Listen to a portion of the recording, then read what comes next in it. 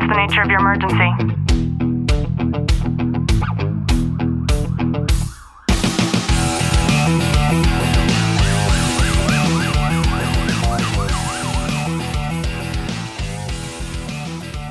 Welcome back to the Tactical Living Podcast. I'm your host, Ashley Walton, joined by Detective Walton. Clint, how are you? I'm good. I know you're getting sleepy, so we batch record these, and I promise you this will be the last one that we do, so thank you for sticking it out with me. Absolutely. In today's episode, I thought that I can share a little piece of wisdom that I learned from my heroic coaching training that I think can apply to all of us, especially when we find ourselves caught up in the rat race and feeling the need to get things done now and for everything to just happen much quicker than it actually is. And I think we've all been there before. So just sit back, relax, and enjoy today's content. My coach shared a story, and he says that when you plant a seed, do you start a stopwatch and then go into your backyard an hour later and then dig it up to see how it's doing? Like, that sounds funny, right? It does. Perhaps when I was younger, do you remember in elementary school, the first time that you got to plant something and then you would watch it grow, and it was just the most cool, it was the coolest thing to get to class every day and then to see the progress of that little seed. But nothing was more gratifying than the first day of walking in and then to see that there was this little green sprout sticking out of the soil. My story is actually very funny with that. Is my grandparents used to, they traveled and stuff, and they would actually ask me, and I would go over to their house and water their plants. My grandpa had a huge garden with tons of vegetables and fruits and just all this different stuff all the time, and I would go there and I would water them. Over the years, I learned that he hated asking me to go and water them, because what I would do is I would water, and as I'm doing it, I would go to the radishes and start digging it out and seeing how big it was getting and if it was ready, because I wanted to pick it and eat it from the ground, and or pulling strawberries too soon. It really made me think of that. It's funny. Yeah, and the impatience is a great aspect of what my coach was talking about when he asked that question. And he goes on to say, or do you know that it takes some time for that seed to germinate and then sprout and then grow and then finally reach its fruit-bearing stage? And Clint and I, we've lived in this house for almost 7 years, and I take a great deal of pride in all of the trees and the plants that we have around our yard. And the reason for that is because not getting an opportunity to spend a lot of time with my dad growing up, what little time we did spend together, much of the time would be he and I both waking up super early in the morning and going to grab donuts and then going to Lowe's or Home Depot and getting small plants that we could later plant inside of the yard and trees that we could plant inside of the yard, and him teaching me how to plant a tree and us being able to enjoy the fruits of that labor, and year after year getting to see the success of what we had planted.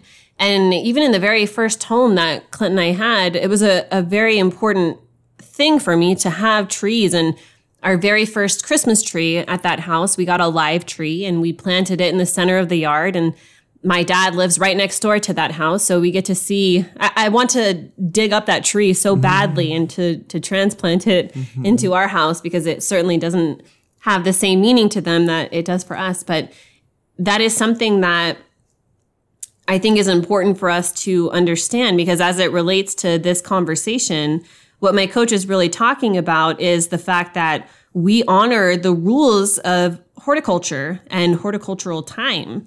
And we give that seed time, the time that it needs to be able to naturally move through its required stages of development. And he says that it's a giant newsflash for us to be able to understand that our optimizing and our growth actually occurs in that same horticultural time and not in the time of a clock. And I thought that was so powerful to be able to understand, because all too often, if we decide that we want to do something, let's say that we decide that we want to start weightlifting and achieve that body of our dreams, chances are we're going to start to do things like Googling in some questions and maybe watching some YouTube videos, joining some groups on Facebook. And then the algorithms start to feed us all of this content of people who are much further along in the process than we are. And when that happens and we start to compare the actuality of where we're at in that germination period versus where they're at in the process that's already existed for who knows how long. And in our process of life, no matter what area it is, whether it's within your career or your education, it's so easy for us to get caught up in the aspect of comparison that we fail to realize that we need to only focus on that one seed that was planted when it was planted and what that germination period looks like and what the process is until we become fruit bearing. And of course, that's metaphoric. But when we understand that, then anybody else on their journey, it doesn't matter apart from inspiration. If we saw one beautiful apple tree and we aspire to plant that same type of apple tree, we have a solid understanding of the fact that it's going to take some time, even if you get a 25-gallon tree that's already grown, it is still going to take some time for the adaptation to take place and for the nurturing and the nutrients that need to take place in order for that apple tree to become what that apple tree is that you had the inspiration in the first place to be able to pull from in order for you to decide to plant an apple tree in the first place. And it's the same thing in every aspect of our lives, whether it's business or financial or personal or relationship wise, every aspect of our life, we can use the comparison as inspiration instead of using the comparison as something that disheartens us and makes us fail to want to show up and continue to water that tree every day. Yeah, it's so important. That self-care and that nurturing that we do for I have like a million things going through my head right now especially I start having a checklist of, I need to turn the water on the trees. I have to do all this stuff because we like to take care of ourselves, but we do that with our own selves too. You feed yourself every day. You water yourself every day. It's growing. You improve yourself by furthering your growth in all the realms of life through health, fitness, spirituality, just any of the 5 pillars of life that we focus on, and you need to nurture that. And then not everybody's in the same point in their lives that you may be. They could be ahead, they could be behind. And it's something that we are in a I want it now society instead of the allowing that space to grow and get established and it's patience. We do not have patience anymore. Another thing to realize is that you may have just planted your seed last week and deciding to take on this weight loss journey, and somebody else may have just planted their seed today. So in terms of comparison, you're already ahead of the people that maybe haven't even decided at all to be able to take on that journey.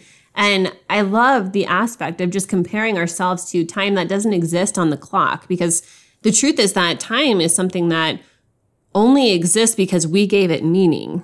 And when we give meaning to time in this particular way, when it comes to the things that we have ambition to do and the things that we know that we have a North Star that we're actually walking towards, then it allows us to focus more on ourselves and less on the comparison. And when we do that, then we don't give ourselves the excuses that usually lead to us just disrupting the process altogether. Yeah, and you're absolutely right with that. We need to learn patience for ourselves and others, and on so many levels. It's just there's nothing else to say for me on that, because I think I'm a very impatient person in some aspects, but I'm very patient in others. And we need to stop worrying about where other people's stories are and worry about our own. Yeah. I'm getting a little impatient right now. I know. And the reason for that is because I'm hungry. I think I'm going to I found this recipe for this keto pesto chicken, broccoli, tomato looking thing. And when we got home from the airport, we were driving home and then I ordered Target deliveries. So Target brought all of our groceries. We just came home, put them all in the fridge, and now I need to go and cook something so that I don't get cranky. So I hope you've gotten some value out of today's episode. If you have, do us a favor, drop a review, subscribe down below. And as always, know that I am sending you a long, tight hug from my home to yours.